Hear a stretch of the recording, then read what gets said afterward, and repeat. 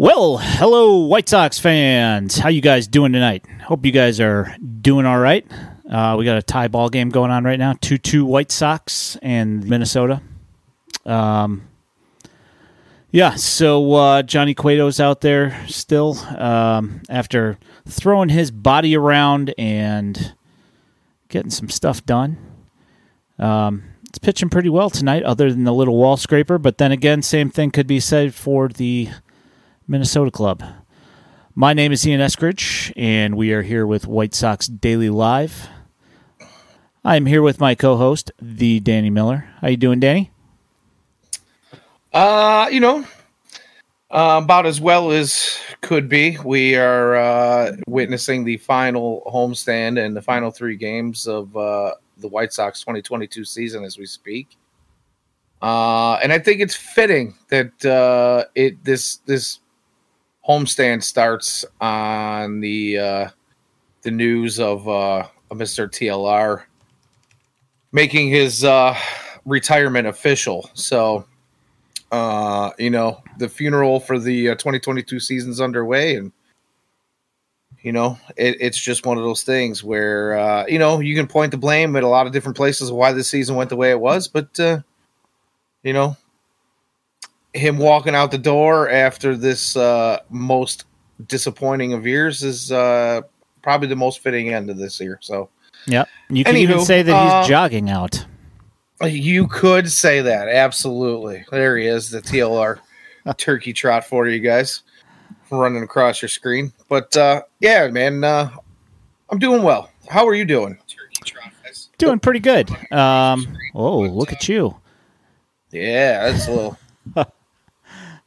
I'm doing all right. Keeping busy, and I gotta say, the news today, is one of those things where everybody was kind of holding their breath, waiting to see whether the announcement was actually going to be made or whether there was, false information out there. But via a press release and then a corresponding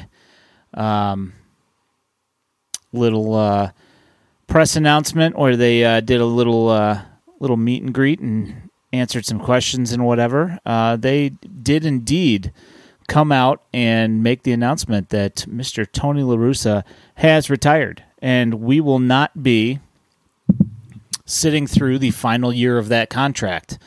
And I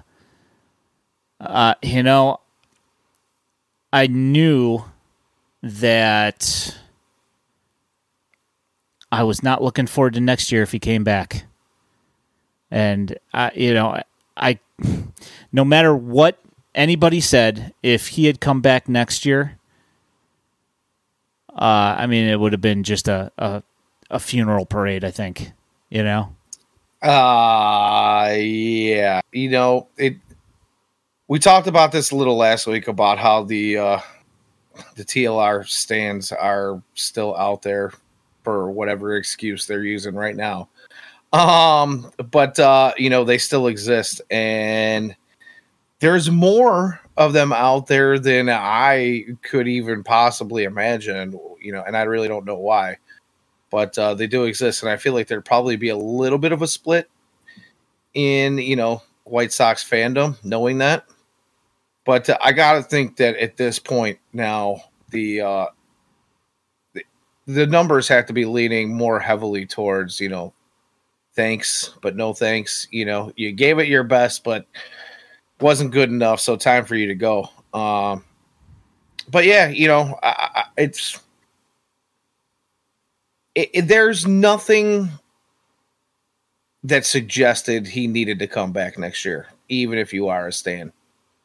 You can point at underperformance of players, you can point at injuries, you can point at a lot of different things, but none of it says, hey, you know what? Tony La Russa did the best he could with what he was handed, because, I got to say, if you didn't see some of the atrocious and absolutely ridiculous moves this guy has made in his 2-year tenure as a White Sox manager, you weren't paying attention. You weren't watching the same baseball I was. And it was pretty obvious that the game had passed him by. So here we are.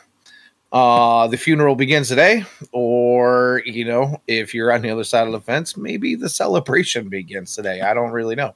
Oh, I mean, from the things that you saw on Twitter, there's a celebration going on. I mean, regardless of the state of the White Sox currently, which we know is not in a good spot. Everybody, for the most part, is pretty thrilled. Grimtall says I was kind of disappointed that he had to explain that his health didn't deter his managing. Was he explaining away falling asleep in the dugout? Yeah, if nobody happened to catch that that's listening or watching, he happened to mention that at no point did his health issues cause any of the performance issues, which I can't dispute. I think that from what we saw last year before the pacemaker got put in, that the same silly, weird decision, indefensible, weird calls did not change from year to year. So I can't say that anything that happened would have caused the issues that happened this year. White Sox up 3-2. AJ Pollock just comes in from second base to score on a nice hit by Carlos Perez. Possibly the future of the catching position for the White Sox. We'll see. Yeah, young up-and-coming catcher. Always good to see a catcher putting a bat on the ball, especially after the last couple of seasons there. Sox have struggled. Sox have struggled in that department. You got to love Yasmani Grandal for what he puts out there on the field. He goes and he puts everything that he's got out there, but the body's just the body's not doing him any justice at the moment. And the largest contract in White Sox history that we were hoping to get that same player that he had been in the few seasons before that didn't turn out. But Carlos Perez. If any of you have been paying attention to White Sox Daily on the Twitter verse at all, you will have seen a lot from this guy over the course of the last few years, and he's got some pretty good promise. So, looking forward to seeing more of him, and hopefully some success at the old C position. Yeah, was that his first? I'm trying to think. Is that his first hit with the White Sox? It might be his first hit with the White Sox. It was definitely his first RBI. I can't remember if that's his first hit or not. It might be. I didn't notice if they tossed the ball. They did grab the ball, so I would have to imagine that. It could be for the first RBI. I don't know, but I don't remember hearing or seeing anything about him getting any hit. Yeah, it's probably his first hit, and they'll take the ball in the back and defecate on it and chop it up into little pieces, probably, and give it to him. Well, at least a different baseball, not the actual one that he got. I was good. Yeah, right, exactly. I'm like, what kind of baseball teams have you been a part of, man? Yeah, I'm just going by, like those. Things when I was a kid, you hit a home run and like everybody signed the ball. There was no defecating of any sorts, Yeah, I mean, they do things different in the major leagues, They do. So they do. And I know what you're getting at too, because it's been a kind of a long-standing tradition to mess with the guy. Some sort of prank on those instances, especially when they're firsts and you're a rook. So yeah, I could imagine them doing something. Somebody cleaning the Mississippi mud off of it in the toilet. Something like that. Something along those lines. Right. I got to say it's a satisfying day to not have to not have to think about next year, going into next year with TLR as the manager. I have to say. I wish him all the best health, but hey, don't let the door hit you where the good Lord split you. You know what I mean? You're right. Listen, man, I don't wish ill will on anyone. by any means. And I do hope that his health issues get resolved to a point where, he can enjoy the waning years of his life. But, I'm not convinced that this is going to keep him away because, honestly, we look back at Tony La Russa's career and the guy just seems to find a way to resurface. You look back at the Cardinals, wasn't it like shingles or smallpox or some, maybe not smallpox, but typhoid. He had something going on like right before he left the dugout in St. Louis, if I'm not mistaken. I think it was shingles, actually. He had some things going on. I read an article earlier, and I think I might pull that article up some point during the stream tonight and kind of just hit some of the key points that was made in this article. But it was actually written back in, I believe, 2011 by Cardinals beat writers for Bleacher Report. And shockingly, it was all about why Cardinals fans were ready to see Tony La Russa walk away. And it kind of gave like 10 or 12 bullet points of, his little last couple years of his tenure there. And, I'll bring that up in a little bit when we get deeper into this thing. But it'll be fun. So White Sox over the last weekend were just in San Diego and took 2 out of 3 from the Padres.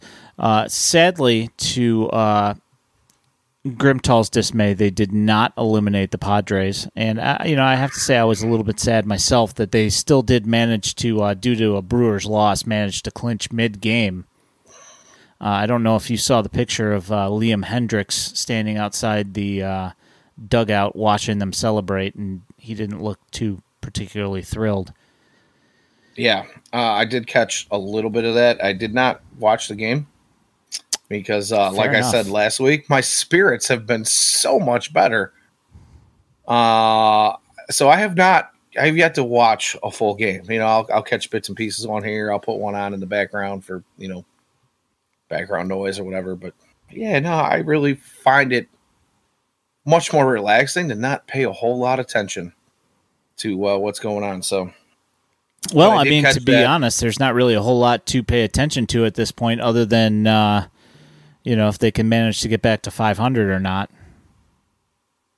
After the travesty that has been the last couple of weeks. To think about both of us lowballing expectations, you more than me at the beginning of the season. And to think that the White Sox look like they're going to lowball themselves even more than what we did. Oh yeah, it's quite the indictment. Yeah, it's quite the indictment on where the organization really stands at the moment. Obviously, we kind of talked about some of the progress that have been made over the last couple of years. We thought there was, obviously using Codify and things of that nature, bringing in more tech. We heard that there was possibly more analytics-driven ideology in the system. And then it comes out just a few days ago, the guy that everybody loves to hate on Twitter for whatever reason, but comes up with a gem of a stat just about every day. Jay Kuda comes out and puts up a graph of, in terms of millions of spent in player payroll versus analytics staff on the team.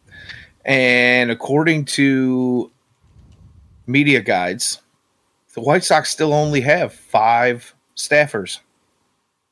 So we might have been misled to think that there were more. I don't know. But, maybe some of that progress that we thought was being made really hasn't been made and ought to be. I think that's something the White Sox should be looking at here.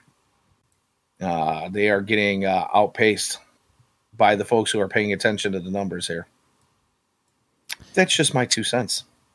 Yeah, well, we'll see. We'll see. We're going to go through, and I've got a really long list of candidates, and it was mentioned by Hahn today that the White Sox will be doing a quote-unquote extensive interviewing process and get lots of candidates in there. Now, stop me if you've heard this before, but it's going to be somebody with recent experience in the dugout or at least working in the team, that has playoff experience recently. What's up, John Rudels? How you doing? Hey, Rudels! Like I said, stop me if you heard this before. It sounds exactly like after 2020. Indeed, it does. Yeah, I mean, it was eerily similar. His list of qualifications. A comprehensive manager search. Yeah. Headed by advisor the owner Tony La Russa. That is something. Yeah, he didn't announce his promotion. He announced his retirement. So yeah, please. He did answer a question and said that he hadn't talked to anybody in the organization about a role in the front office. So what exactly,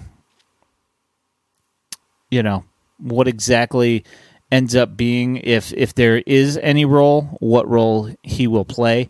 And I did hear some convincing things about, Tony La Russa pushing for Mike Schilt as a replacement to himself, and him being the another former Cardinals guy. It's actually a couple of those guys that have been mentioned in certain circles as being guys that could be possible managerial material here in the near future. I think Terry Pendleton was another guy that had been mentioned.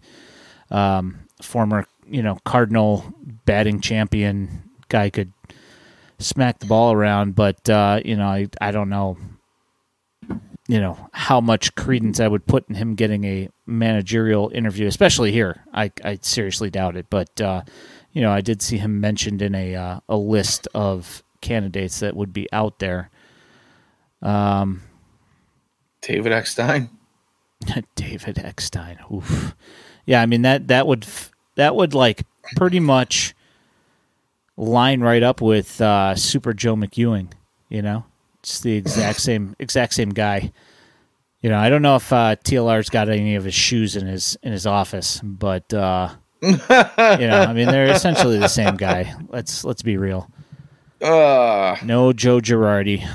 I know the whole list is coming up here in a bit, but I'm going to go ahead and say no to one Joe Girardi. No, thank you. That's a no, thank you from me as well.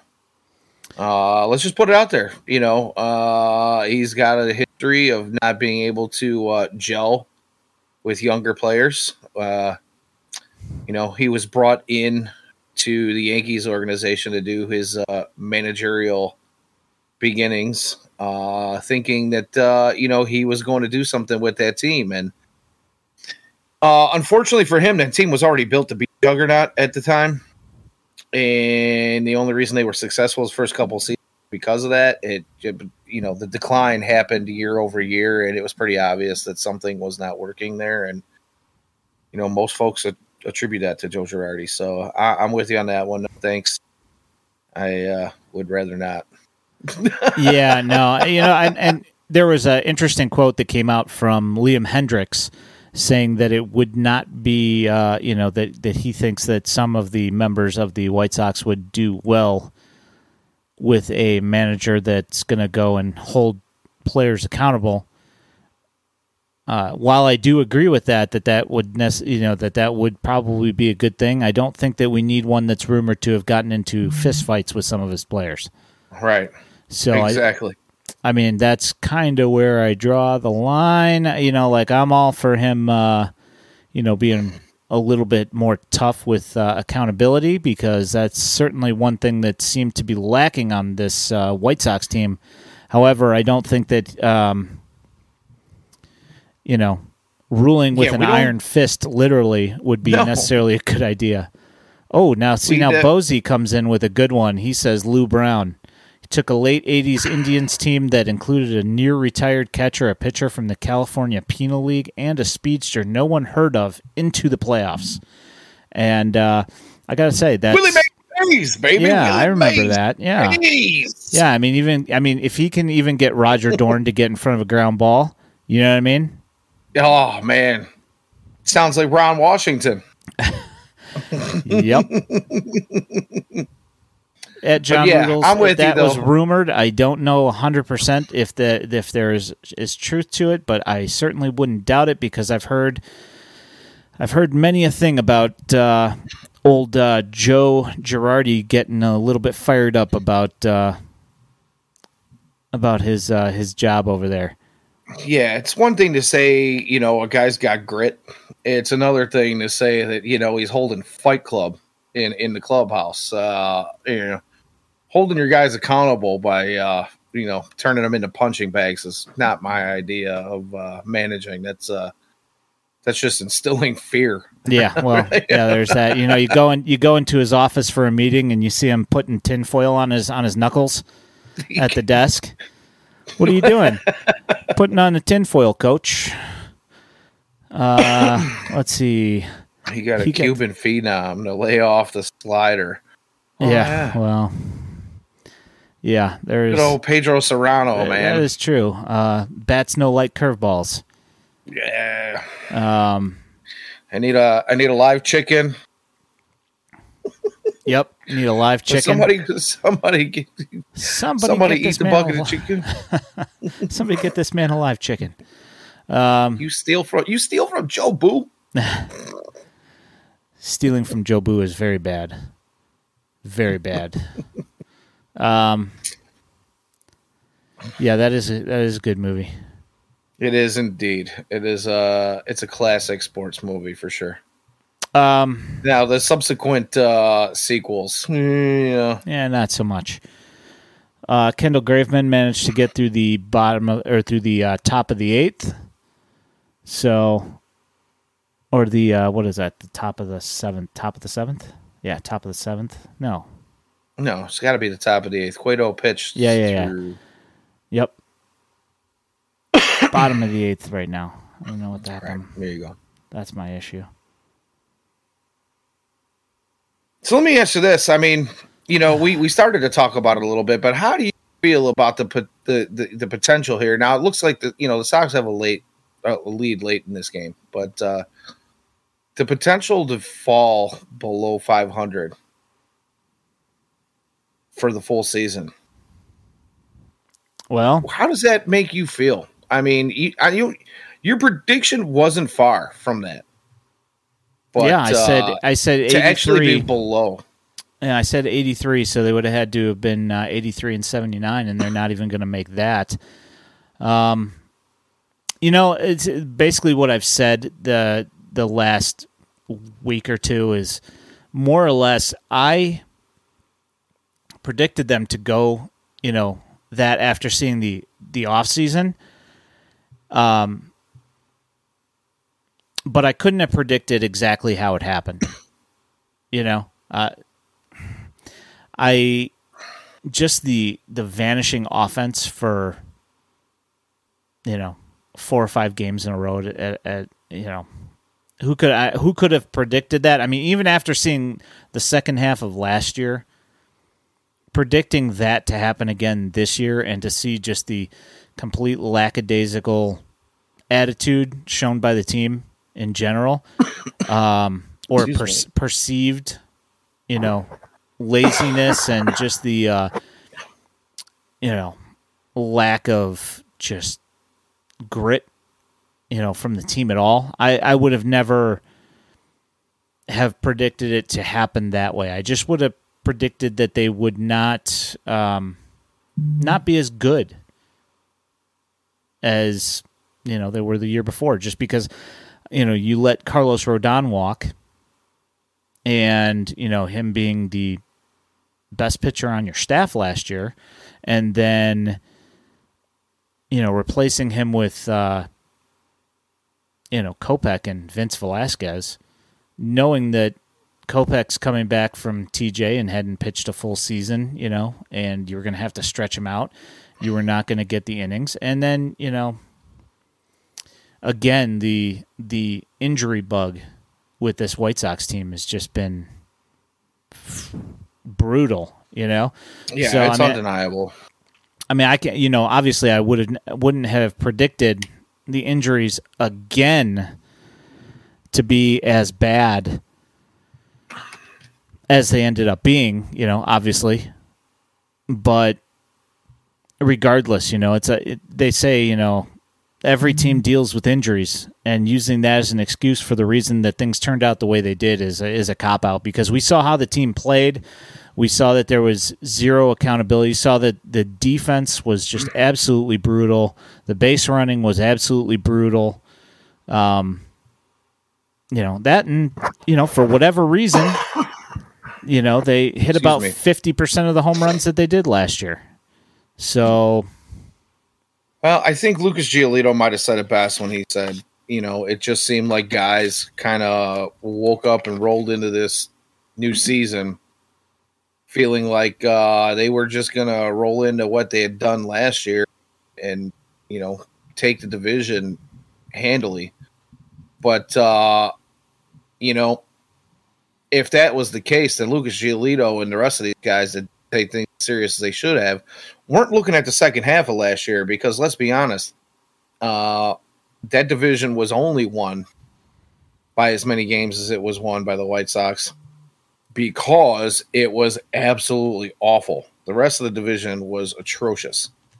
That White Sox team fell apart in the second half, and it has looked the same ever since. Now we're looking at a year and a half worth of just dismal and underperforming by guys who were expected to do a lot more than what they have been. I don't know. We like to dump on Tony here. I don't know that it's all Tony, but I got to say, with a group of guys as talented as these guys are, injuries aside, you would expect that these guys are going to go out with some sort of fire, knowing that, Liam Hendricks is the closer of the year, multiple times, the reliever of the year, and he always brings that fire, but he's a guy that comes in and pitches in the ninth inning. Where's the fire from the rest of the team? Tim Anderson has had his issues and has missed a really big chunk of the season. He's always been one to bring some fire, but there's 26 men on this team. And you're telling me that not, you would think that a bunch of them would have some fire, but we couldn't even seem to get fire out of one or two. The rest kind of fired up and going. So yeah, I kind of put a lot of that on Tony. Put a lot of it on this. There's a systemic failure within the White Sox organization to make sure that these guys were prepared to go into the season. Whether or not Lucas Giolito wants to come out and say, we just thought we were going to roll over everybody again. And we didn't prepare. Well, where the hell is the organization? Where's the ball club in the offseason checking in on these, man? You keeping up with your workouts? I know there's a lockout and we can't talk to you anymore, but the lockout didn't start until, December. And you're telling me that you could, and we knew the lockout was coming before it happened. It had been discussed. We knew it was coming.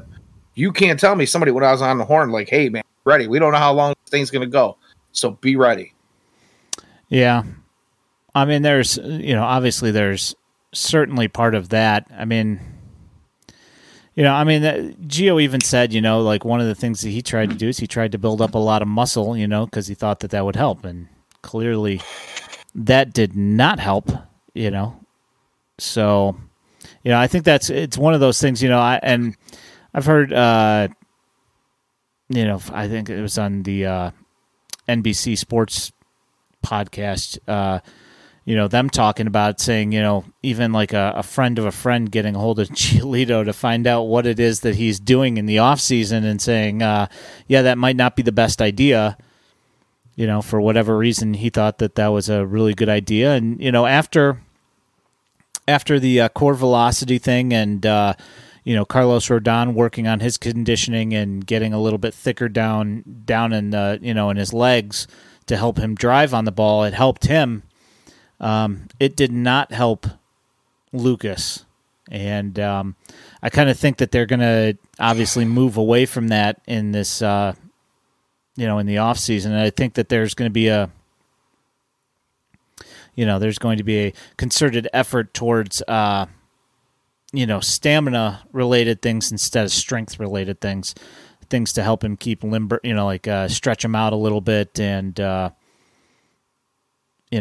be strong but not, built up. And I think that that's probably where part of the disconnect was in the thinking there is bulking up would help him out. And I mean, you want to talk about deja vu about one of those guys who was, one of the best in the system at one point, Alec Hansen, same thing. He went out and had led the minor leagues in strikeouts, and then he goes and in the offseason, he decides to, quote unquote, get stronger so he could, make it through the rigors of a season and, and possibly be better than he was the year before. And once that happened, everything just completely fell apart. Yeah, and the wheels definitely fell off. Yeah, I mean, it's just like the parallels of the two off seasons that led to what happened there is pretty uncanny, really, which is kind of sad. Yeah, and the thing with Lucas is, I'm fine with getting a little more leg strength for the drive off the mound. Like you said, it worked for Carlos Rodon. The thing that I noticed about Lucas, though, is he didn't just get thicker on the bottom; he got thicker all the way around. Yeah, and he's got to be a big dude. It's quite obvious just looking at him from last year to this year. His shoulders look bigger, his chest looks bigger. He just looks bigger from top to bottom. And there's that old saying. I mean, the word muscle bound. A lot of weightlifters and bodybuilders consider that a compliment. But the reason that bound is in the second half of that word is because that's what happens. You get bound. You get tight. You're not as free-flowing as before. Your movements aren't as fluid as they were before. And I think that's pretty indicative of what's going on with Lucas this year is he doesn't have the velocity because his body isn't moving in the same way. Those muscles are kind of pushing him and pulling him in directions that, maybe a solid pitcher doesn't want to be moving in. So, I mean, I don't know. Hopefully he addresses that in the offseason or of just that we had been hoping to see this year. All of us were hoping that he would make that next step. But it turns out Dylan Cease was the one that was going to make the next step or two or three even. And, kudos to him because he was one of the lone bright spots almost from start to finish this year that really made things at least somewhat watchable for us when we were spending our summer disappointed. So, I don't know what to say. Maybe the two of them should sit down. It used to be Lucas giving Dylan Cease pointers, and we remember seeing him talking about he needs to get on top of his ball more in the dugout. And maybe now it's time for Dylan to put Lucas Giolito on a nutrition and workout plan. Yeah, because I mean, if you look at Dylan Cease, like he's just, I mean, you can tell he's strong, but he's not, with all the yoga stuff that he's doing, you can see that he's very flexible and strong and flexible, not, overloaded with muscle in one particular area. He's just overall just strong and lean. One thing that Grimtall mentions is that Loaiza did the same thing after 2003. He did a bunch of weightlifting and same thing. Wasn't as flexible. The movement wasn't there anymore. And we all know Loaiza's known for what? Moving weight.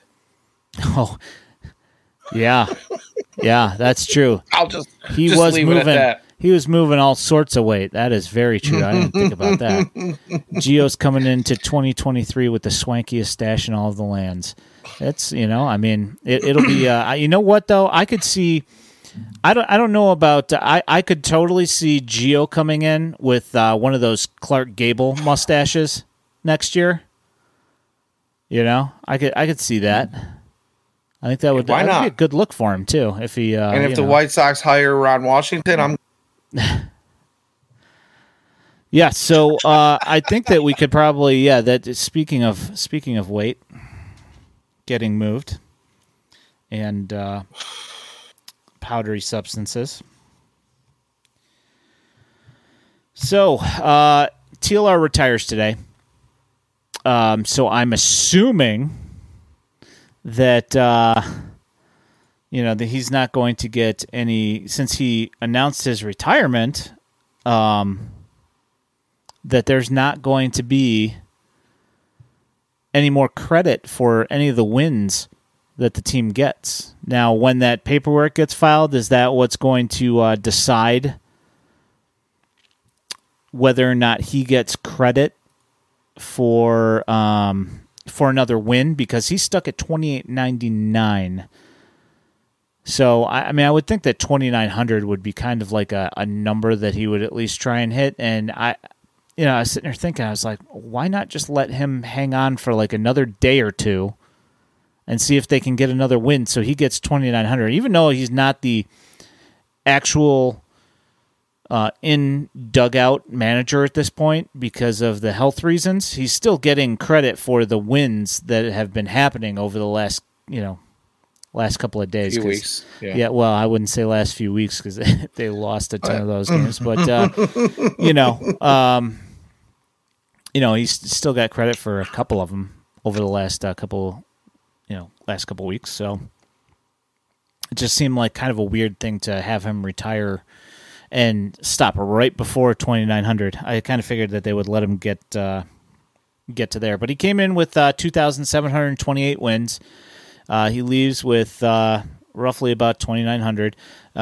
All of his impressive stats, with the 6 pennants and 3 World Series titles, and then the 12 division titles. The only thing that changed was that he won the division once, and he only got 2 more playoff wins in that in that time, or got one playoff win in that time. And I was going to say, one of those 2 playoff wins is it was Ricky. attributed to Ricky Renneria. Yeah, so he only got one additional playoff win.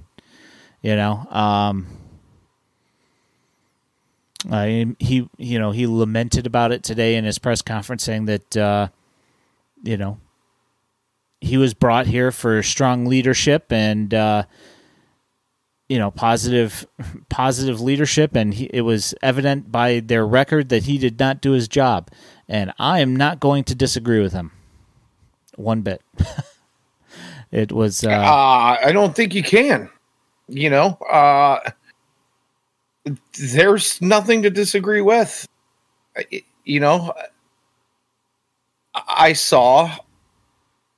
believe it was in a group called Chicago White Sox Exclusive on Facebook.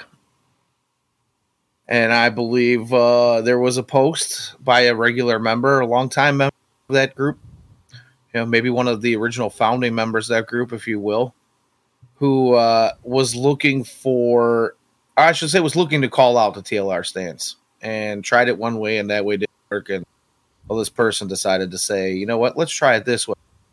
Tell me what it was that you actually liked about how he managed the White Sox. And now I hadn't gone back to revisit this post, but at the time the post was a couple hours old and it was crickets. Yeah, no, I don't think I saw one reply on that at all. I don't think I'm not sure if anybody ended up actually replying to it because I don't think that there was really anything that you could attribute to his time there that actually benefited the baseball team. You know what I'm saying? You can't pick one thing. Yeah, I can't come up with one thing. Nevertheless, now, pick something. They can come up with all the excuses as to why he was not successful. Yeah, but you can't show me not one thing that you liked about what happened. Also pretty telling, if you ask me. But hey, You do you. You go ahead and swing from Tony's short and curlies. Yeah. I am going to go ahead and rejoice that things are moving in a different direction. I'm at least for now, for the time being, I'm rejoicing because, as we said earlier, we've heard the story and the rhetoric of we're going to go out and do our best to figure out what's best for the organization with this lengthy interview process and yada, yada, yada. But as we pointed out last week, when Bob Nightingale kind of started dropping these hints about this impending retirement, or at least Tony not coming back next year, whether he's retired, the name that was dropped almost immediately was Bruce Bochy. Again, there's another guy that, left the dugout for health reasons. And I found it quite funny, not long after we did last week's show, that Steve Stone did an interview on the Score. And during that interview said, I ran into Bruce Bochy this year in spring training, and he was looking healthy. And I asked him if he wanted to come back to the dugout, and he said he was ready. So, I don't know. We might end up, all I'm saying is I'm because we end up with a retread with health issues up in age. And, don't get me wrong. He's not ancient or anything, but I believe he's in his mid 60s. And has been away from the dugout for a few years. Sounds a little bit like a broken record to me. You know what I mean? Health issues, been away from the game, but would be willing to come back in the right situation. I mean, if this happens, it's going to be exactly like I've been talking about with the Rodon Kopech parallels. Have we learned nothing? I mean, literally headed down the exact same path. And, if that happens, did you not see what just happened?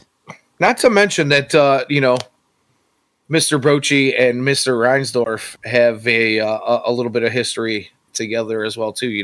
They're supposed longtime friends. So, it's not outside the realm of possibility. All right. And I also find it funny that there are a lot of pining for this hire. Pining. Well, Tony La Russa didn't work out, so let's try the next closest retread with health issues who hasn't been around the game in a while. It's like, why are we're just, okay, so they got rid of Tony La Russa. Let's bring in Tony La Russa light. You know what I mean? Come on.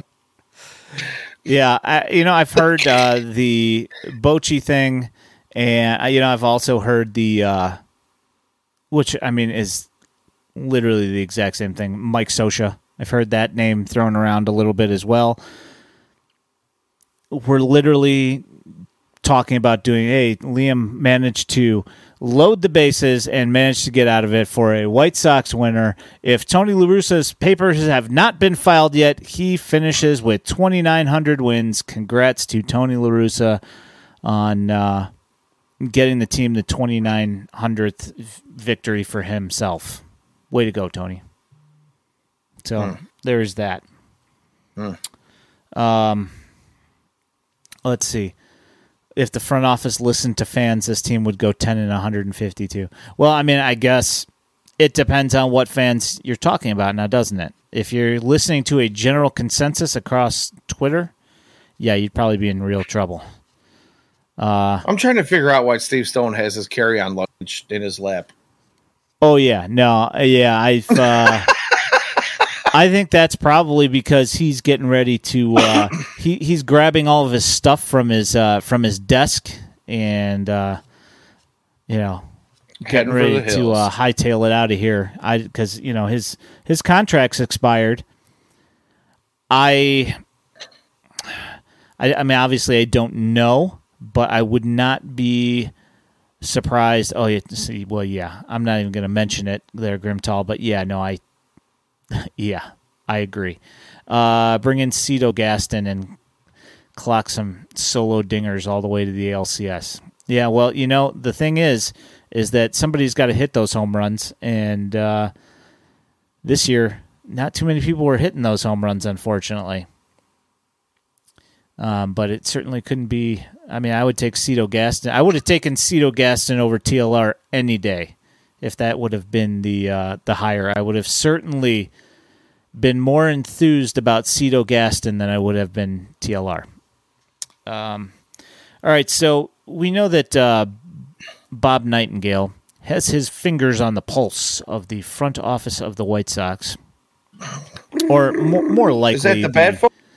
Yeah, or more likely just the owner and the delusional nonsense that he likes to spout, which, he's the one that ultimately is paying the checks, so I guess it's not technically delusional. I think just the results that come from some of these decisions that are made are delusional. But some of the names that came from Nightingale in his article were Joe Madden, Bruce Bochy, Mike Schilt, Joe Espada, George Lombard, and Carlos Beltran. Carlos Beltran. Yeah. No. Okay. No. The famed only name brought up in the whole masterminding in the Astros garbage can beating. Yeah. So he was the only guy that they threw under the bus and said he was the master. So his manager got a suspension, his coach got a suspension, but Carlos Beltran was the leader of the pack, if you will. Supposedly, anyway. And from what I understand is that Carlos Beltran is a master at picking up signs. And the one thing that you heard in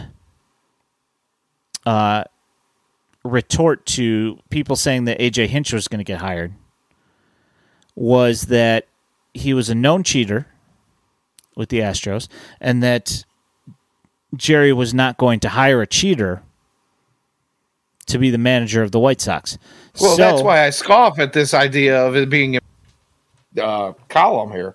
Yeah, so you think that Carlos Beltran or Joe Espada, who are both tied to that Astros club, you think that either one of those guys is going to end up in the dugout for the White Sox? And I'm not even talking about credentials, because, I mean, like, one of those two guys, I would take either or, really. Well, that's what I'm saying. I hope so. But doubtful. Yeah, well, I mean, you heard if what we heard about his attitude towards AJ Hinch and the, so-called gaffe of putting the AJ Hinch autograph on the Tony La Russa press release for when he get hired, because apparently Rick Hahn had already made up his mind that that's who he was going to hire. But then it got, he got superseded by JR and TLR shows up. Do you really think that, despite any qualifications that they've got, that if that was indeed the case, that either one of those two guys is going to end up showing up in Chicago in the dugout next year? I highly doubt it. Yeah, I don't think so either. But there's that small part of me that is thinking, Uncle Jerry, and we had all the speculation the last couple of years when this rebuild started to happen. Uncle Jerry wants another championship on the South Side before he parts ways with the rest of humanity. And, part of me has got this hope that he goes and says, you know what, Rick, you were right. It's obvious that this didn't work out the way I wanted it to. I'm handing you the keys to the organization again.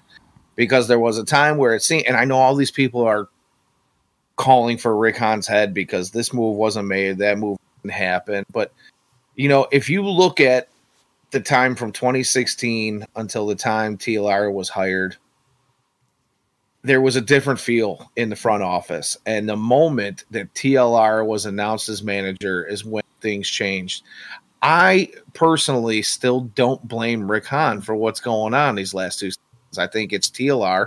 TLR having too much say in what's going on and Rick Hahn just being overridden by his owner and his manager. So I don't know. Now, if things continue in this direction, say throughout the course of the offseason, and it becomes obvious that this next managerial hire isn't someone that we think should be in that position, well, then maybe I will kind of say, okay, time for two. But I'm not convinced that he had any part in a lot of what was going on these last 2 seasons. I think his hands were kind of tied. I think he was told, like, you can spend this much money, but I don't want you to spend it all on one guy. Yeah. So what did Rick Hahn do? He tried to get the most buck by going out and getting a handful of bullpen arms because he was handcuffed. Yeah, you can spend $30 million, but you can't spend it all on one.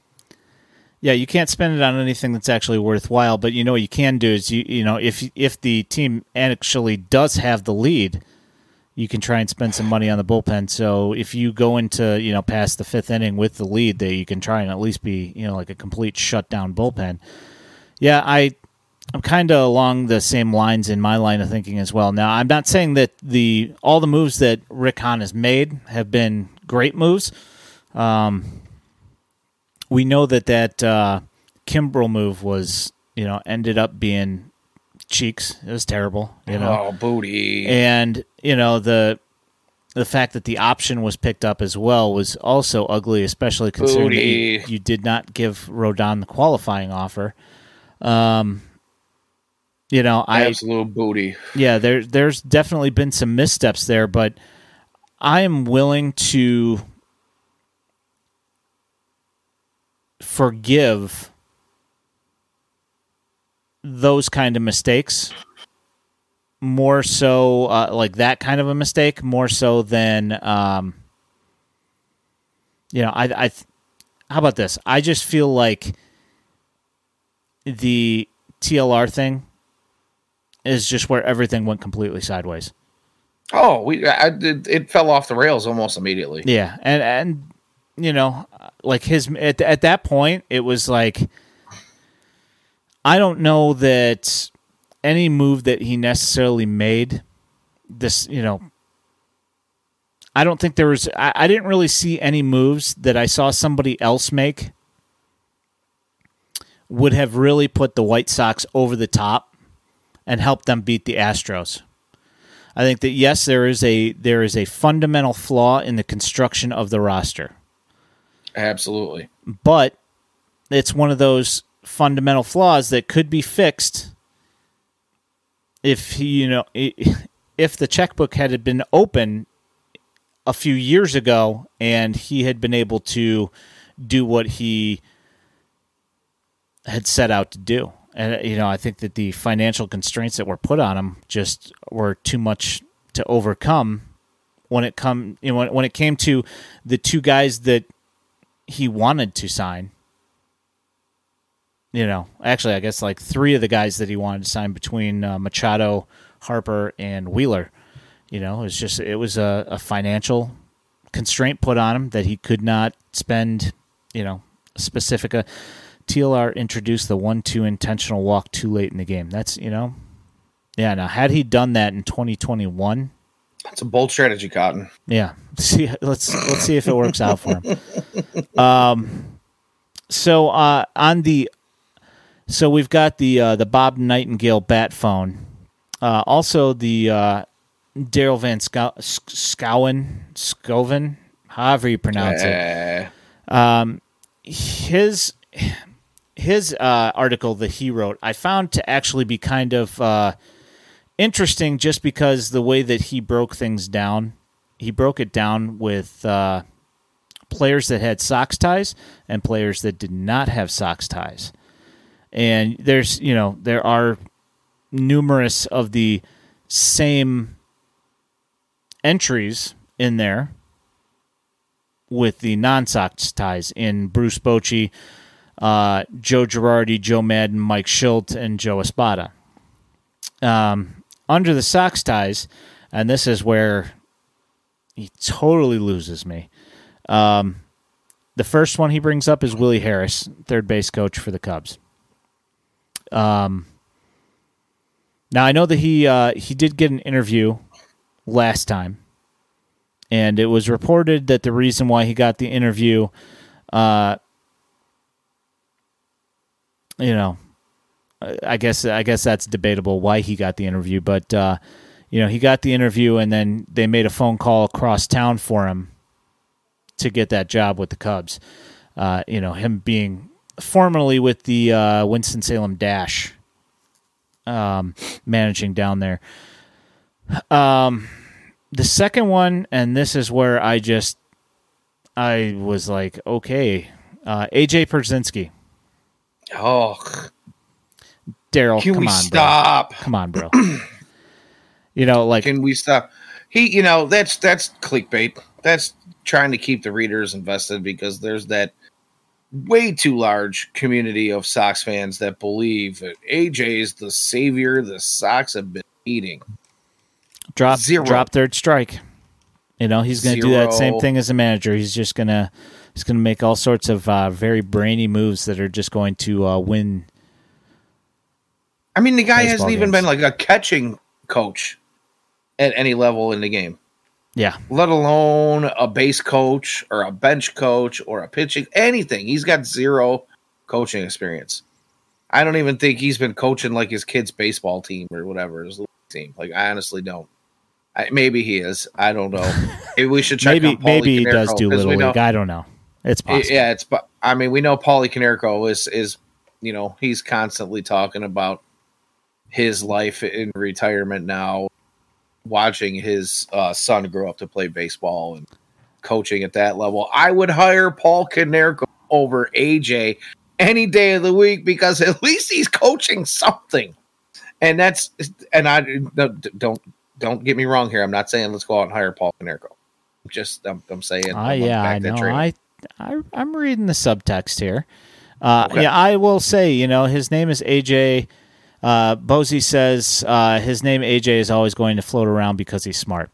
And, it's entirely possible that that AJ is coaching in Little League. I would think that probably Timmy, the starting shortstop for his kid's team, his dad is probably the head coach, and AJ is probably just like the first base coach. Yeah, slugging Bud Lights out of Yeti.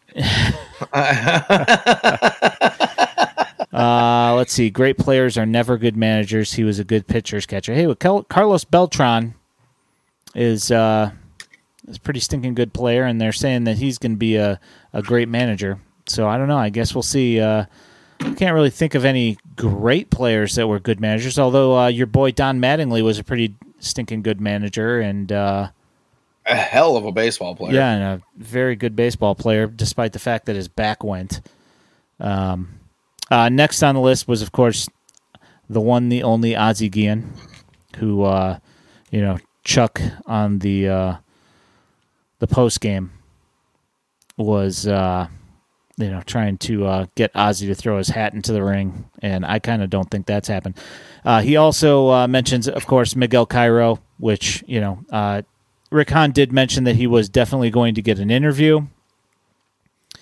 Dude never shaved his sideburns. Hey, Bozy, if you had sideburns like that were, a nice dark sideburn like that were clearly defined, like us with the, the reddish hair, we can't really get that defined sideburn. I don't know if I'd shave mine either, I'm just saying. He knows more about the White Sox than anyone. He's invested in the White Sox more than anyone. That's Ozzie, yeah. He invented the White Sox. Says nobody knows this team better than I do. All right, so here is the one that DVS. Weird how that's his initials, DVS. The one that he brought up that I was kind of just like, what are we even doing here? Chris Getz. Huh? Pro player development. Yeah, that one kind of threw me for a loop, like that was even thrown in the ring. I just thought that was a rather strange one. So, Billy Bean, you want to quit baseball to become a scout? That's right. Yeah. And you wanna quit being more of a scout and player development guy and be the manager? Okay. Grimtall says Project Chicago, and I'm all for it. Let's just go ahead. We'll go ahead and bring all of our young prospects and just throw them all onto the MLB club, and we'll call it Project Chicago. Oh yes, Chris Widger. There you go. I don't wonder what Chris Widger's up to these days. I did not see his name thrown around.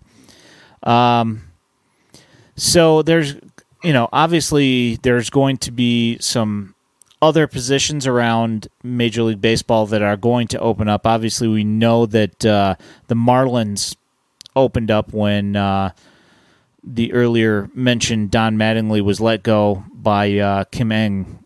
And so that one's obviously open. Other ones that I've seen that have got, I'd say Matheny with the Royals, would not be surprised. He's not gone yet, right? He hasn't gotten fired yet. But I would not be surprised. It's probably in the works. Yeah. I've also... the Royals are going to do the classy thing and wait for these last couple of games to be over. Yeah. I mean, there was, there was an article saying that there's like, here's 8 guys that could possibly, create I wonder if vacancies. The Soft Sox can handle it. Soft Sox. I'm like, what is that? Is that the Korean version of the SoftBank? Oh no, that's a SoftBank. I don't know. Whatever. Oh, if the Soft Sox can handle Mattingly just whipping their butts every day, yeah, that's entirely that is a great question. Mattingly is the manager. Girardi is the bench coach. It's oh man, I'd be surprised if we didn't. And let's why not? Let's it's like Rocky 3. I must break you. Let's grab Gabe Kapler too, and we'll throw him in the dugout too. Let's have all 3 of them in there, and they can all flex and then get angry at each other and then fight each other, and that would be fun. Hey, who was the guy who was the shoplifter / ass kicker? Shoplifter. Yeah, he was like oh God, who was was he a Cardinals player back in the day? I don't know. After he retired from baseball, he got like I know shoplifting and waving guns at people and beating people up, and it was just. I know Jameis Winston got busted for stealing crab legs, but that's the only guy I can think of. That's a whole other thing. Hey, just line your pockets with plastic, man. Randy Quaid. No, not Randy Quaid. Or Dennis Quaid, for that matter. Neither one of those guys. Mike Quaddy? Mike Leake. Is it Mike Leake? I don't know. It might be Mike Leake, actually.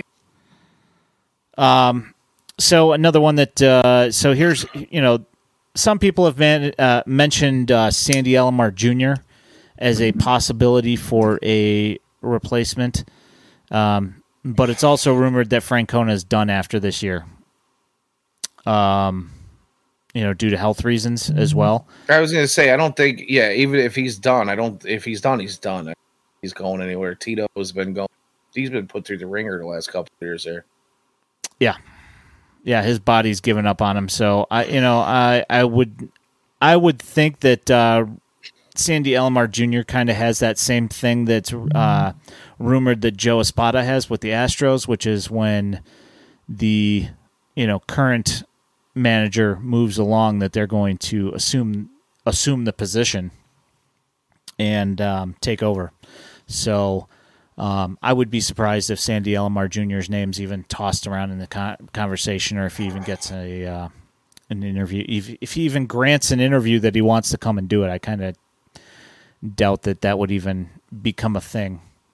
Just a thought. So some other guys that I've seen thrown around. It's Matt Quatraro from Tampa Bay. That one, analytics guy. So a lot of people love him. But he is also one of those guys that's one of the fun police. And is that going to be the kind of guy that you're going to necessarily want in the White Sox dugout? Now, I'm not saying that. I think that there can be accountability without being the fun police or without being,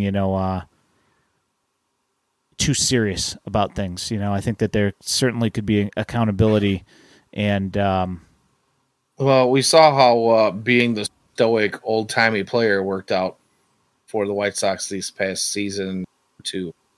And that was mentioned by one of the players not that long ago. I think those are the exact words. Like old, you don't have to be that stoic, old timey baseball player. Yeah, that's Liam Hendricks. Yeah, it was, and Liam Hendricks, especially like today when Tony retired, Liam kind of came out and again had his back, as most of the players have since Tony has taken over as manager of the White Sox. Liam comes out and says things like, he was great because he took responsibility for everything. Even when it wasn't his fault, he was taking responsibility, trying to keep the weight off the players' shoulders. That's fine and dandy, but, there's been a couple of times that Liam spoke out this year and, without mentioning Tony's name, kind of put some things out there in the ether that, if you read between the lines, were kind of shots at that same manager. So, I kind of take some of that stuff with a grain of salt. You got to love these guys for doing what they do day in and day out and having to sit in front of cameras after they perform absolute awful. And to say that Tony La Russa takes full responsibility, a lot of these players have taken the responsibility as well. There hasn't been a whole lot of finger this season in any way. Lucas Giolito blames himself for his bad starts. Tony La Russa wants to take the blame for a loss, but doesn't want to take the blame for, he'll argue with you about walking a guy with not one, but twice. Yeah. So say what you want, but, if anything, this next time, I want guys like Liam Hendricks, when they're saying these things, to go ahead and step up and be that guy in the clubhouse. If you're gonna put things out there like that, then you obviously see there's a problem. How can you not? But instead of talking about it on TV and we're gonna take responsibility for these kinds of things, how about going out there and making the change, making the difference that this ball club needs? Yeah, that's kind of one of those things that I also wonder about. I think that part of the issue is that when you've got Cueto and you've got Lance Lynn and you've got Liam Hendricks as the pitchers barking at people. Now, if you notice that the White Sox strongest suit this year was pitching, and that was the side of the baseball that had accountability, was from that area. Yeah, and we, going into the season, thought there were question marks in that particular category as well. Yet it turned out to be the best category for the White Sox. Yeah, and that's where the accountability, that's where those guys are holding each other accountable. That's where you've got the, guys who are riding each other to get better. Meanwhile, the veteran presence and leadership was there.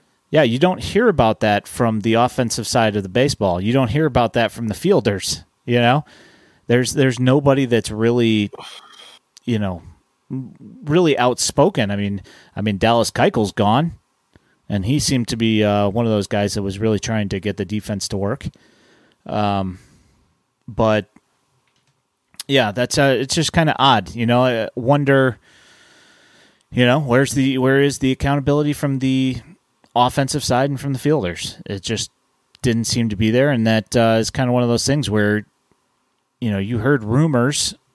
And, the rumored leak was Dallas Keuchel, that he was the one who said that there was no accountability in the locker room. It's maybe that he didn't like the results, but I there's no, arguing that there was not enough accountability in that locker room for the guys that necessarily needed it. So it's, yeah, things that make you go, and really nobody. I mean, when you say there was, let's be quite frank here. There was zero. And when it was brought up that there was a team meeting where, Mr. Kenny Williams had to come down to the clubhouse and pull the old Billy Bean and break the boombox and throw things around. The following couple of games, things then it just didn't seem to stick. There was a couple of games in there where they won a couple of games, and Jose Abreu is sliding around in the dugout and smiling and making faces in the camera, and that lasted all of about 3 days. Yeah. So when you say there was no clubhouse, position player leadership to step up, it really was zero. It was zero. You didn't see anything. Yep. You didn't see anything. You didn't hear anything. The only thing we ever heard come from that was that one meeting, that one players meeting with the president of baseball operations, Mr. Kenny Williams. Yep. That's a pretty sad statement as well, too. As terribly as this season went, as disappointed as Sox fans were very vocal about being, we heard of one team meeting where, somebody got mad and did some yelling and screaming. Yeah. Now, the White Sox, again, are that team that plays their cards close to their chest most of the time. Usually keep things in-house. But, I mean, there has to be something that gives, that says, hey, as you all being our fans and spending all the money and basically essentially paying our paychecks, collectively as White Sox fans, whether you're buying merchandise or going to games or paying for, TV packages or whatever it is, you would think that the organization would come out and say, hey, listen, we're going to try to do these things to appease you, the consumer of the product that you are obviously not happy you're seeing. And one time we heard team meeting, kind of disappointing, just like the season. Yep. Somebody that I have seen mentioned quite often on Twitter as somebody that quite a few people would like to see possibly get the job would be Eduardo Perez, son of Tony Perez, Hall of Famer, and godson of Orlando Cepeda. Also, who coincidentally got his last base hit of his career off of Mark Burley. But I had mentioned, it's been mentioned that some people would like to see him possibly get the job.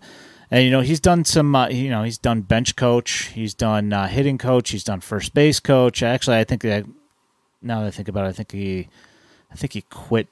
He got moved from bench coach with the Astros, I believe. With the Astros, I think it was the Astros. It was the Astros bench coach, and then he got, from what it seems like, he got demoted to first base coach. So maybe he wasn't, necessarily doing his thing over there to their satisfaction. But then he ended up retiring and going back to hang out with his family in that time.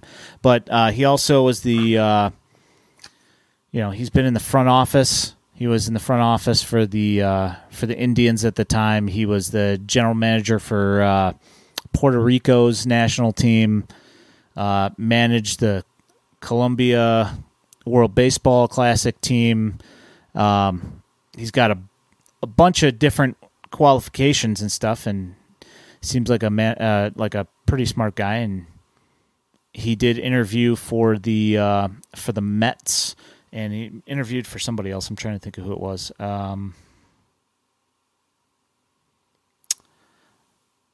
I can't remember. Oh, the Astros in 2020. He interviewed there as well.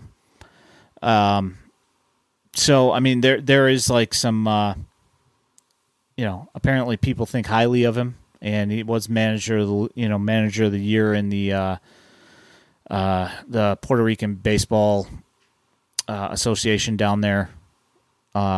Founded like the Puerto Rican Winter Training Center down there. He's done so much for the game. Great guy. What would you say to something like that if that was the guy? I'm not opposed. Obviously, some experience around winning ball clubs. But again, that's one of those things. Like they, he went from being bench coach to being demoted. There's got to be reasons for that. Reasons are that gives me a slight bit of pause. But I think the most important thing for me, and we've said this, say it again. I just want to know that there's a true process, being held here. Obviously we've touched on the points of what we're kind of for in a manager, somebody who's got some coaching experience. It doesn't necessarily have to be managerial experience, but like you said, a guy who's a bench coach, which is literally right, the next step below manager, kind of plays a part in just about all the decisions a manager does. Manager likes to bounce things off the bench coach. And, I'm okay with that. I want to see a guy with success in his career, in his coaching career. A lot of people want to talk to me about age. Guys getting. I don't really care about age. It's how well you adapted to the changes in the game over the years. And not taking a dozen years off. Right. And that's the number one key. We talk about not being a dugout for 9 years. Well, if you look at Bruce Bochy, I think the last year he coached was 2014. So here we are creeping up on 2023. And again, it's 9 years since he was managing a team. If I'm not mistaken, is that right? No, I don't think it's been long. Maybe not 2016, maybe. Yeah, it's somewhere in there. I mean, he's been away for at least 6 or 7 years. He's been out for a while as well. Right. So, I'd rather not see one of those been part of the game or have been in the game as an advisory role, or whatever it is, but they haven't been in the dugout. I'm just kind of a no on that whole thing. But a guy like, we're talking about,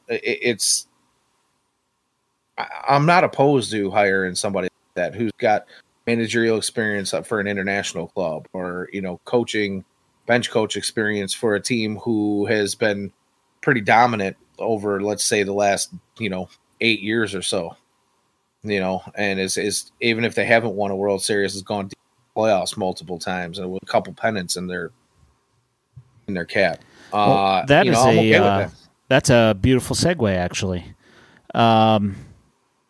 So, other candidates that I have seen, guys that have been around the winning thing.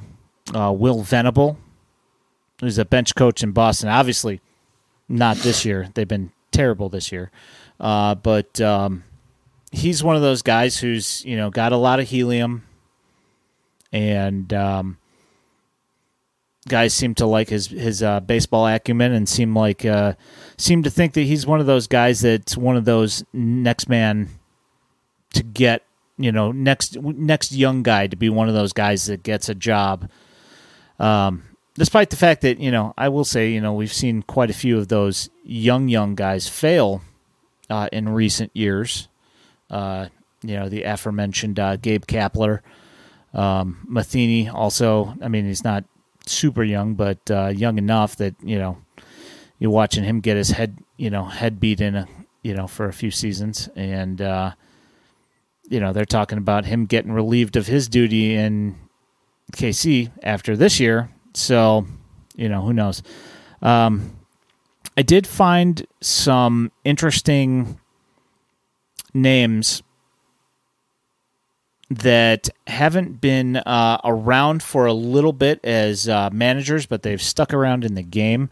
And these are some interesting ones here.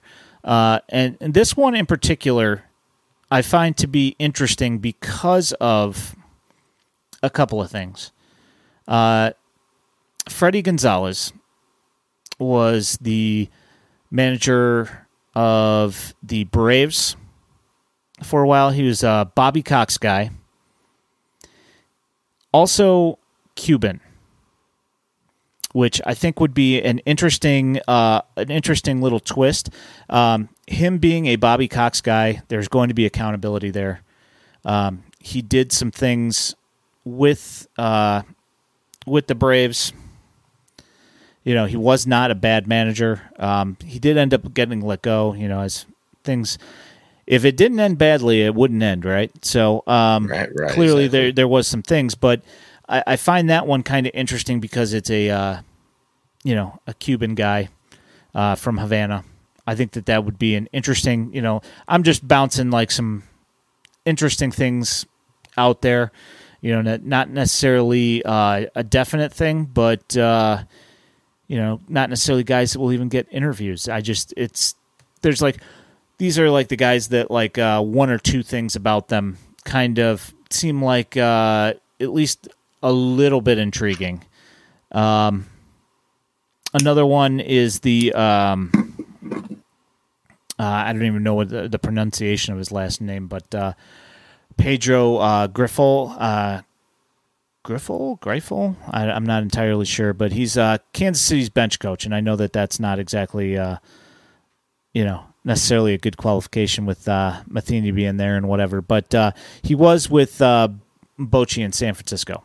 So there's at least something there, some kind of interesting thing, where he's in a winning atmosphere around a good manager. Pick up some kind of things. draw on that experience and learned from those guys, but also not be so set in your ways that the things you did learn from those guys are going to keep you behind the curve. So again, in the case of Tony La Russa, I would say, I lost your audio. wait, are we here? Yeah, there? I hear you now. Okay.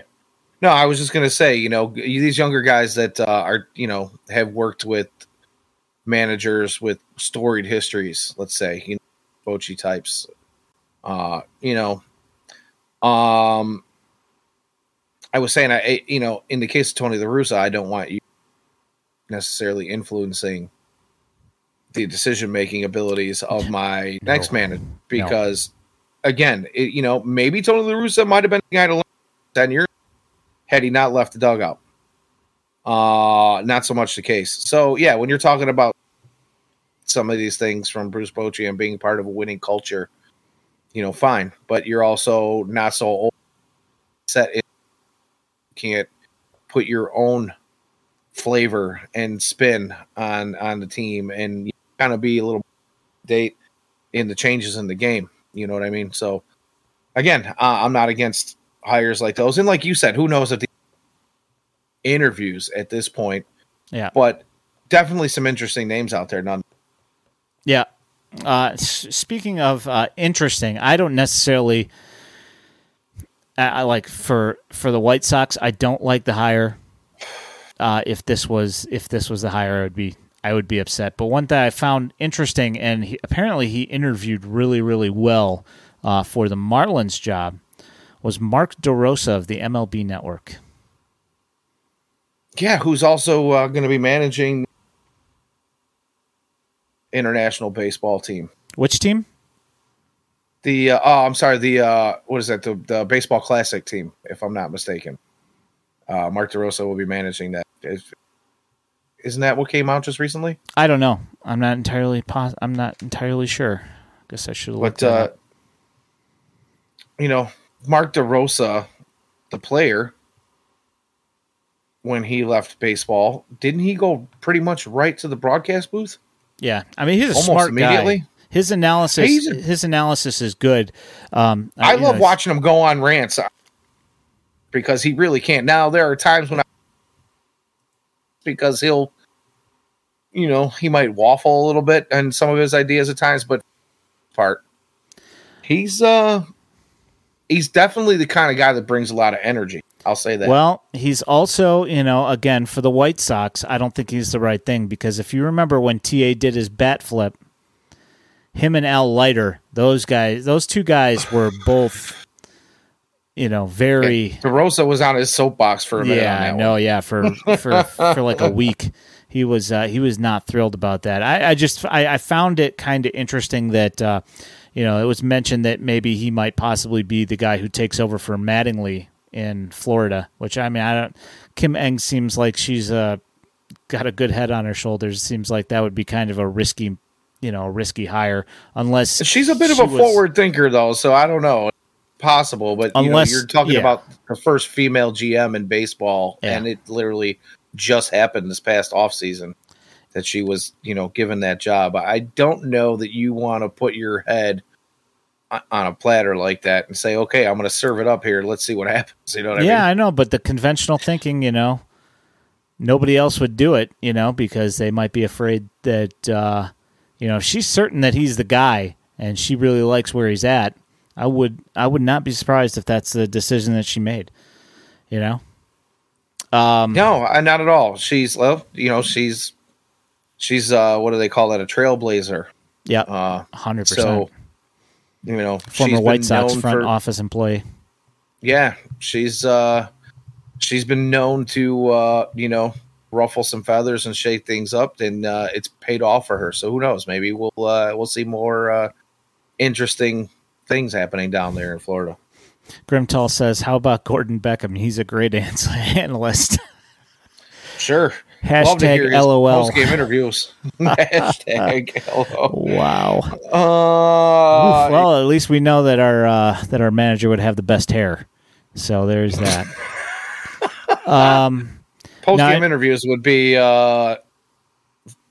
snoozers, to say the least. They'd be wordy, that's for sure.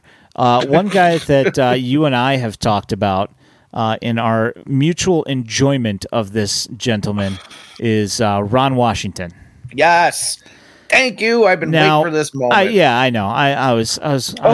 I've been baiting you, for an hour and a half now. Well, I wanted to leave it go for a while. Yeah, I wanted to leave it go. So. Clearly, the White Sox have no problem hiring a manager with prior substance abuse problems. And, forgive him for his past transgressions. But I will say this. The man is a hell of a coach.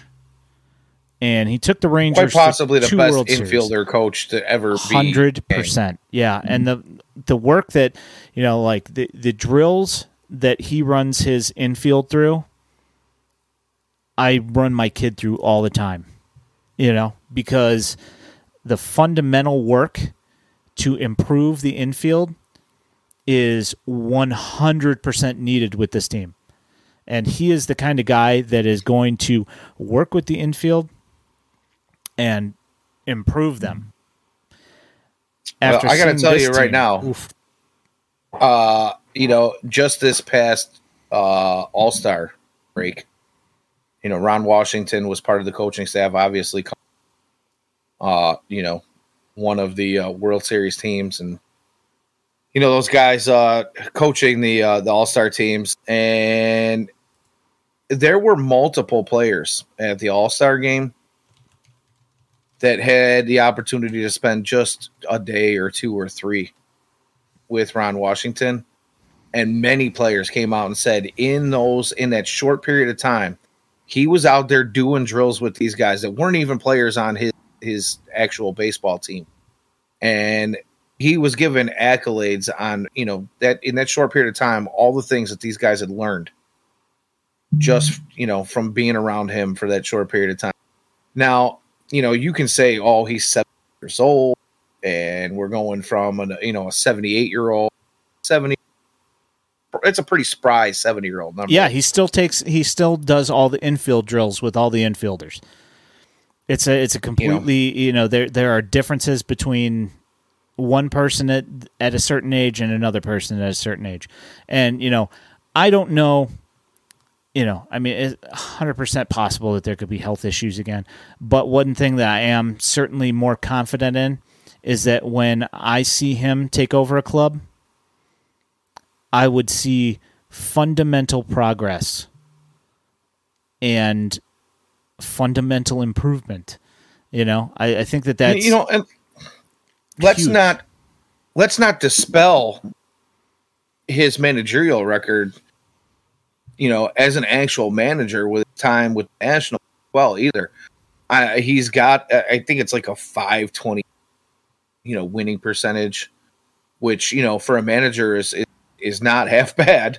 And not all of his years have the best team, top players around. Did he have some? Sure.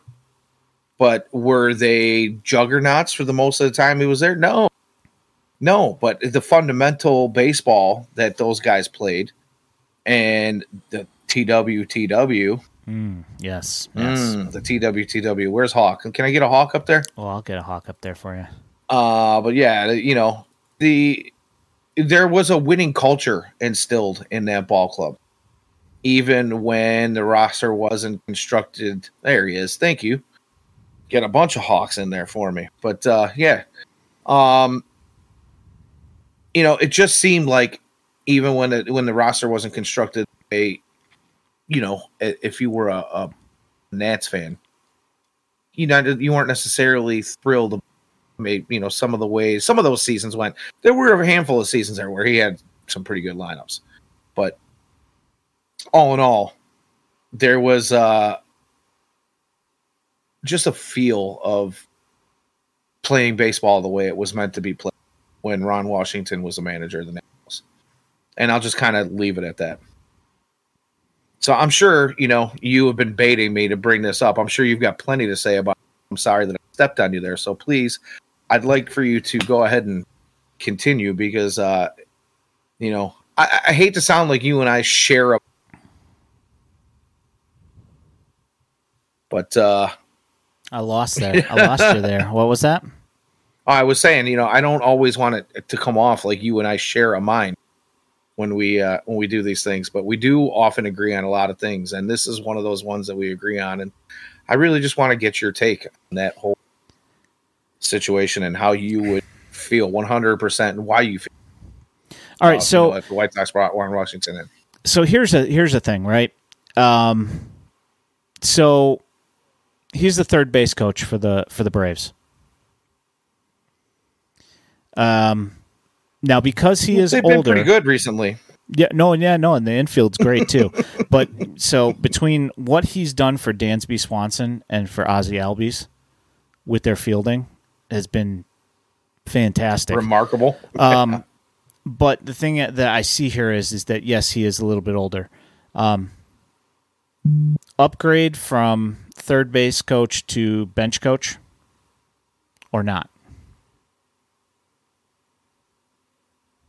What do you mean? Is it? Do you think it's an upgrade for like a position to go from third base coach to bench coach? Yeah. I guess it depends on the organization. Yeah, probably a little bit of an upgrade, I would say.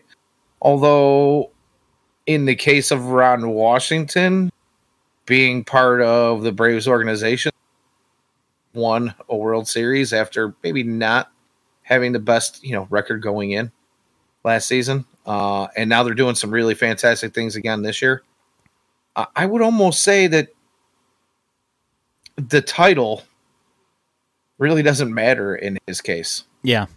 There's a lot of history there that kind of shows matter. And like you said, the effects of him being part of the organization are showing specifically in the infield. Yeah, I mean, yeah. Would it be an upgrade to be promoted to bench coach? Yeah, I guess. But in my opinion, I think it's just a title. When it comes to Ron Washington, obviously. Yeah, is he going to get paid more for having that title? Maybe. Can't know. Yeah, it's one of those things. I don't know. It's I could see how maybe they might possibly want to have somebody that's more analytically driven as the manager of the club, because Ron Washington's not that, I mean, I'm not saying that he wouldn't pay attention to analytics at all, but I don't know for a fact, and he hasn't been a manager for a while now. Granted, he's been so what you're saying is Sox brought him on not as a manager, as the bench coach. Yeah, I mean, instead. it's just a question, I mean, it's kind of one of those things, if he's making, $1 million with the Braves and you say, hey, we'll pay $2 million to come over here and be the bench coach for, I don't know, Quatraro or somebody, just a question, I mean, I think that would be, I see no reason why the Sox couldn't lure him away, figure out who their main guy is and who's going to get the job, and then give him the keys to the car to say to a Ron Washington, okay, well, you make $1.2 million with the Braves. I'll pay you I'll double your salary to come here and be my bench coach. Like I at this point, you are at a point in the quote unquote rebuild where the training wheels are supposed to be off and you're supposed to be competing every single year. If you don't want to spend $30 million on Bryce Harper, okay, you're not going to spend $30 million on Bryce Harper. But one thing that they've shown that they will do is pay 30 guys $2.5 million and have absolutely no problem with that. You know what I'm saying? Yeah, so why not it be a bench coach? Right, exactly. I feel you. But at the same time, I feel like if, let's just say, obvious, what's the word I'm looking for? All right, let's just say for, poops and giggles here that, you or I were up for the hiring process for manager, and you're going through this interview process. Would it be something that a manager would? I know I would want it to be this way, but don't you think a manager would want to choose his own staff that he? Well, yeah, 100%. But I'm saying that. But if you talk to the guy, does have a lot of accolades and history around him, and respect around the game. So if I told you, hey, we're going to hire you, but we want to steal Ron Washington away and be your bench coach, are you going to argue? That's what I'm saying. I probably wouldn't, but at the same time, you don't know what these other coaches are.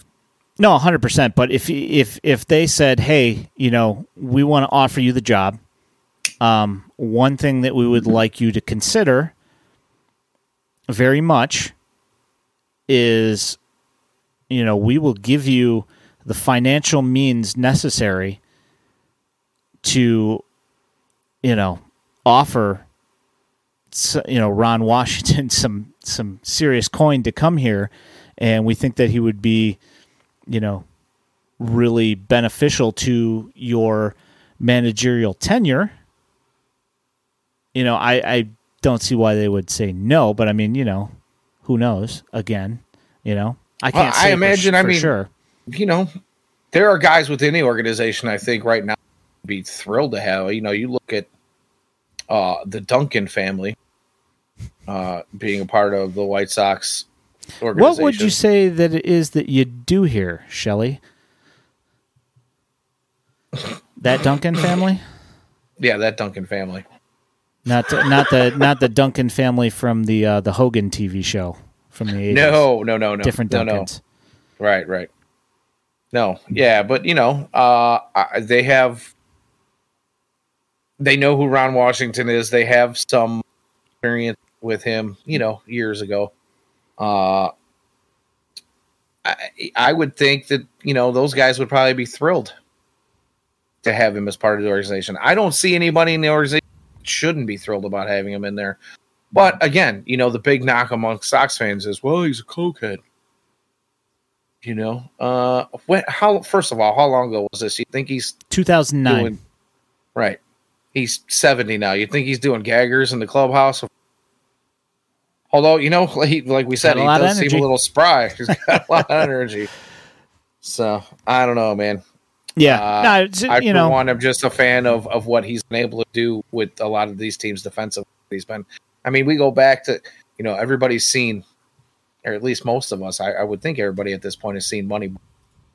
And, what he did for that whole Billy Bean thing in real life, let alone what you saw in the movie. Yeah, there's another you got to be guy. pretty familiar with his work. Yeah, no, throughout the 100%. There's another guy. Let me find him here right quick. I can't remember. Guy with the Orioles. I think he's the first base coach. Also, he's one of these gurus of fielding that might be worth taking a look at for some sort of a. I'm going to hit the bullet points of this article from 2011, and we won't do that right at this moment. But just we'll close on who it was Bobby Dickerson. He's with the Phillies now, but he was the Orioles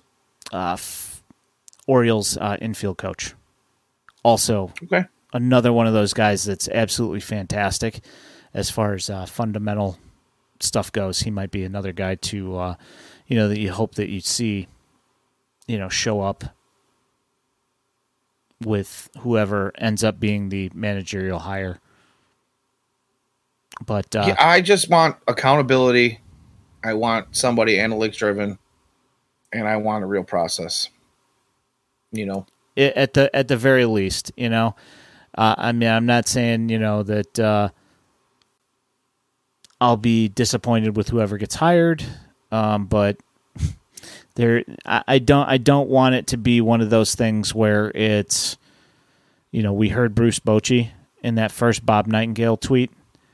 Then he's the first guy that, yeah. There's just, we interviewed 4 or 5 guys, but Bochy's our guy. Yeah, exactly. That's what I'm afraid of. It just feels scripted at this point, Yep.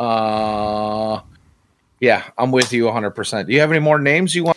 I have one more, and this is I found a list of guys that aren't necessarily there yet, and I'm not saying that this is who I want hired, even remotely. I just found it very. It's a White Sox ties guy, and also has ties to Mike Scioscia as well, because he was the bench coach for the Angels under Mike Scioscia.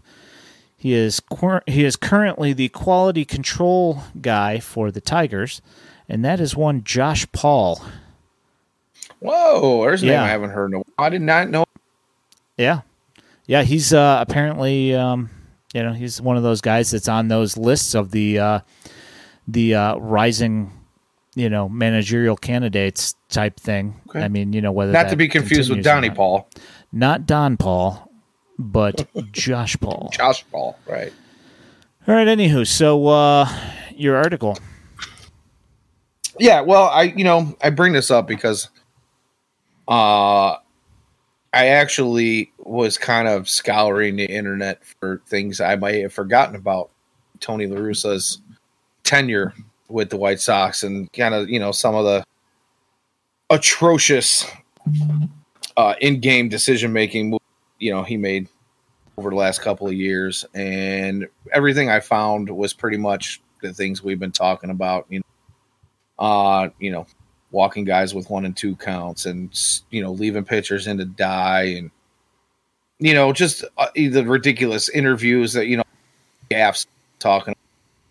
And I really didn't find anything that we haven't already beaten to death. But I did come across an article written, like I said, this was on Bleacher Report, written by a guy with a great name. I don't know if this is a real name or a pen name or what, but the guy's name is Lake Cruz. Oh, look at that. Yeah, Lake Cruz. And I was expecting it to be Patrick Flowers, but it's not. No, unfortunately, Patrick family 2011, as we all know. But, so basically this is Tony La Russa's 10 most shocking moments over the course of his Cardinals tenure. And according to this article, they're really not all that shocking. Stuff career. And I find it prelude where he goes on to this list, says, maybe unreported health problems are to blame. Tony La Russa reportedly had shingles this season and been looking paler since last year. Now, this is 2011, mind you. It says, I hope he's all right, but privacy is a touchy thing for public figure. His health could be the reason for the Cardinals continue to fold late in campaigns. Now, for the stands, everybody wanted to talk about he's a Hall of Fame manager and things he did with the Cardinals, but his last few years with the Cardinals were pretty bad, right? Other than this World Series, yeah. Right. He was folding. They had a couple of years where they were in first place at the All-Star break in their division and then fell in playoffs. So, not the greatest. He's not perfect like people want to remember him for some reason. But in 2011, the number 10 most outrageous moment was a rant at the reporters where Tony kind of went off. It was in the first week of the season, and reporters were asking about the lack of offensive, production from the team. And he said, the reporter said, wait, did he just say Colby Rasmus was going to hit well this season? Why, yes. Did I mention it was the first week? Now, Colby Rasmus had some issues prior to this with the Cardinals. If you remember, there was a whole between him and Tony in this thing. I don't remember. That's a long time ago. Well, I'll get there. Don't worry about it. We'll talk about it a little. Tony La Russa, we did not see any of this during tenure with the White Sox, but Tony La Russa kind of threw the fans of St. Louis and Joe Garagiola, Joe Garagiola's son, Tony La Russa. I mentioned this in a Facebook post of just in the last couple of days or so that I remember Tony minor for the better part of his career. And one of these things that comes up about throwing Joe Garagiola under the bus was he claims that in 2011, the Brewers were cheating at home with their lighting systems inside Miller Park before it was, what is it, the family, whatever it is now. But the man who looked over this complaint about this cheating claim that TLR made was, in fact, Joe Garagiola Jr., and his father was a native son of St. Louis, so St. Louis take that very well.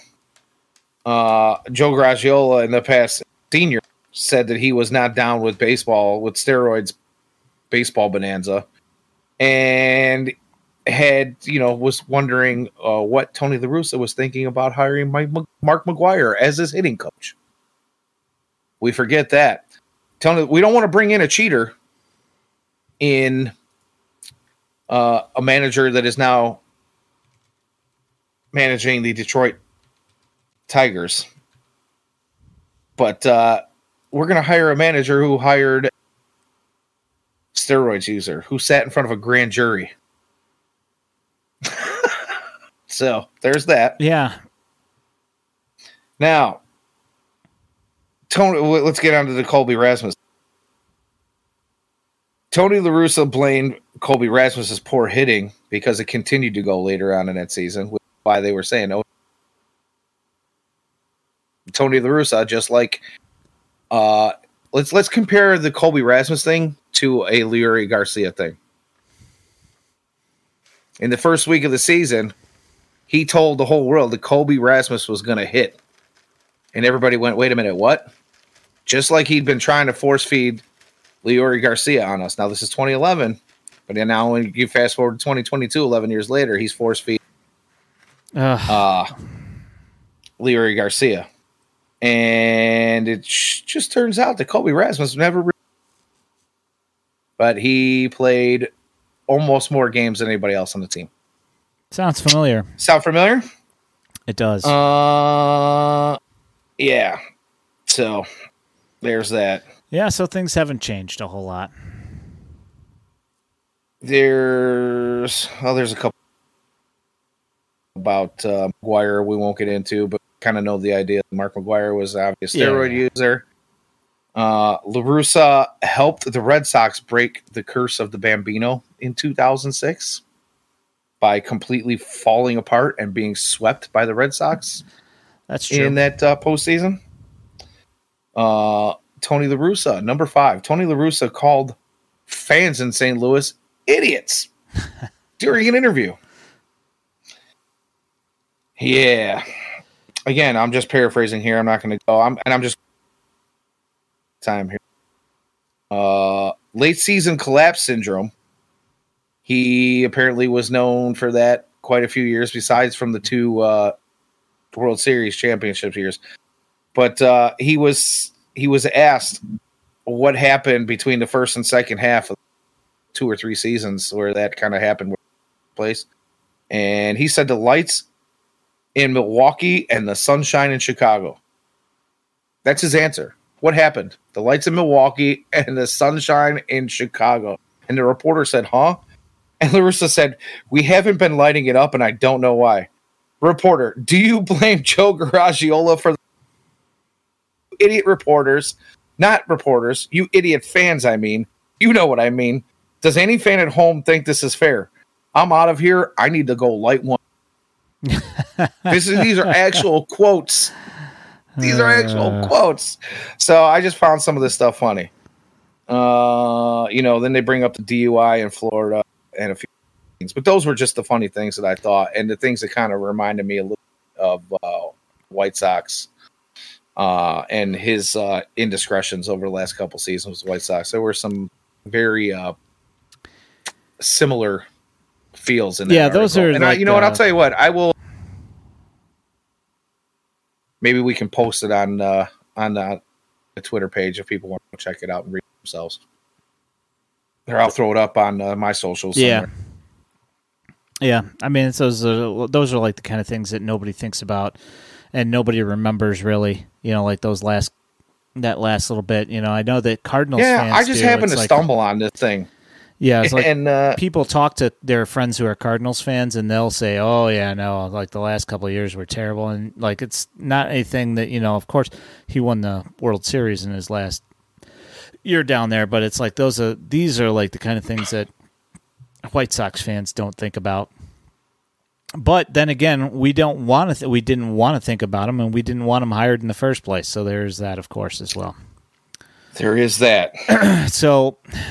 We've got 2 more games left in the season for the White Sox. 2 more games here against the Minnesota Ball Club. And we'll see what they can manage to pull off here and see if they can't get back to 500 or we'll see what happens. Hopefully they can manage to get over 500, but, choosers can't be beggars. So we'll see. Choosers can't be beggars. That's right. So... at Daily White Sox on the Twitter, whitesoxdaily.substack.com. New article today kind of outlining some of the managerial choices that candidates that are coming out by White Sox Daily's Logan Hard, who just put that up earlier today as soon as the retirement was made official. Got Got a page on Facebook that you can take a look at as well. White Sox Daily on Facebook. And every week here, Monday nights, 9 p.m., White Sox Daily Live, twitch.tv/White Sox Daily. Thanks for coming and hanging out in the chat. Thanks for enjoying making fun of the silliness that this season has been. And thanks to everybody that's followed us on Twitter this year, come into the chat and talked, watched the stream, listened to the podcast. Thank you all. You've made this season more bearable because it's certainly made everybody want to beat their head against a cinder block wall. So we appreciate all that. My name is Ian Indeed. Eskridge. For my co-host, the Danny Miller. You guys have a great night, and we will catch you guys next week. Thanks.